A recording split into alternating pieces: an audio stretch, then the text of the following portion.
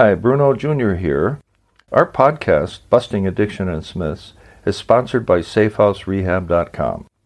SafeHouse believes that traditional treatments fall short of the needs of clients who face the modern problems of addiction. Modern problems need modern solutions. Multiple addictions, multiple relapses, multiple triggers, and cheaper and more powerful street drugs set up unprecedented challenges facing treatment centers. What is needed is a more sophisticated approach, a better way forward. There are 3 reasons to choose our progressive modern treatment program. 1, a more sophisticated intake process. 2, technology proven to enhance recovery. And 3, the most robust aftercare program in our sector. To learn more, visit us at SafeHouseRehab.com.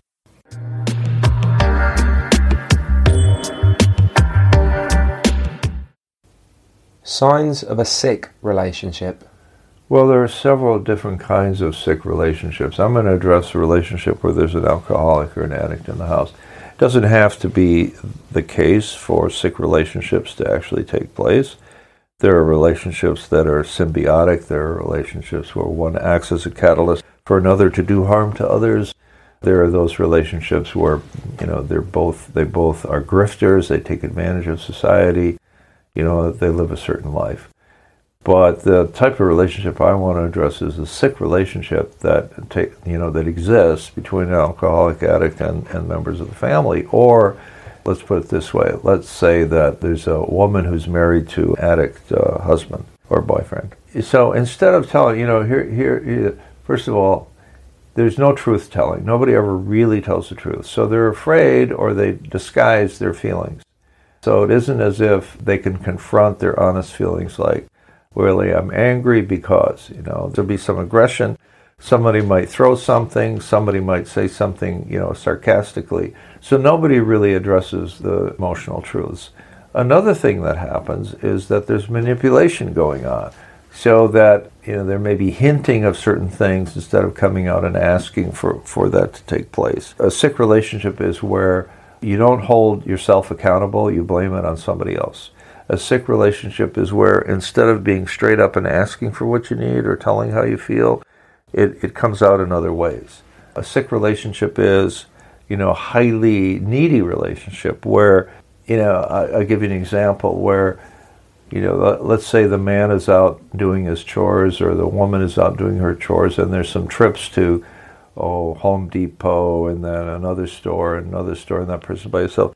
In a sick relationship, that person gets 10 phone calls, like, where are you? What are you doing? That sort of neediness. The need to know and the need to control, if you will, the other person's behavior is a sign of a sick relationship. The other thing that happens, too, is that there's a pretense that, and maybe this is a reality, that person cannot live without the other person. So that they are inextricably tied to the other person's identity, and you end up not knowing whose agenda you're working. Are you working somebody else's agenda, or are you working your agenda? And when there's confusion there, that's definitely a sign of a sick relationship. Then there is also, the part about verbal abuse, which shouldn't happen in a healthy relationship. There's the part of violence, which shouldn't happen in a healthy relationship. There's the issue about lying, not truth-telling, whether it's about your feelings or about where you were that day. There is no truth-telling as to your intentions. What I really want to do is I want you to love me more than, you've ever loved anybody else. Some kind of crazy, fantasy that exists, and that other person is constantly asking for reassurance. So there's a lot of symptoms of a sick relationship, and there are fewer symptoms of a healthy one because insanity is infinite and sanity has its limits.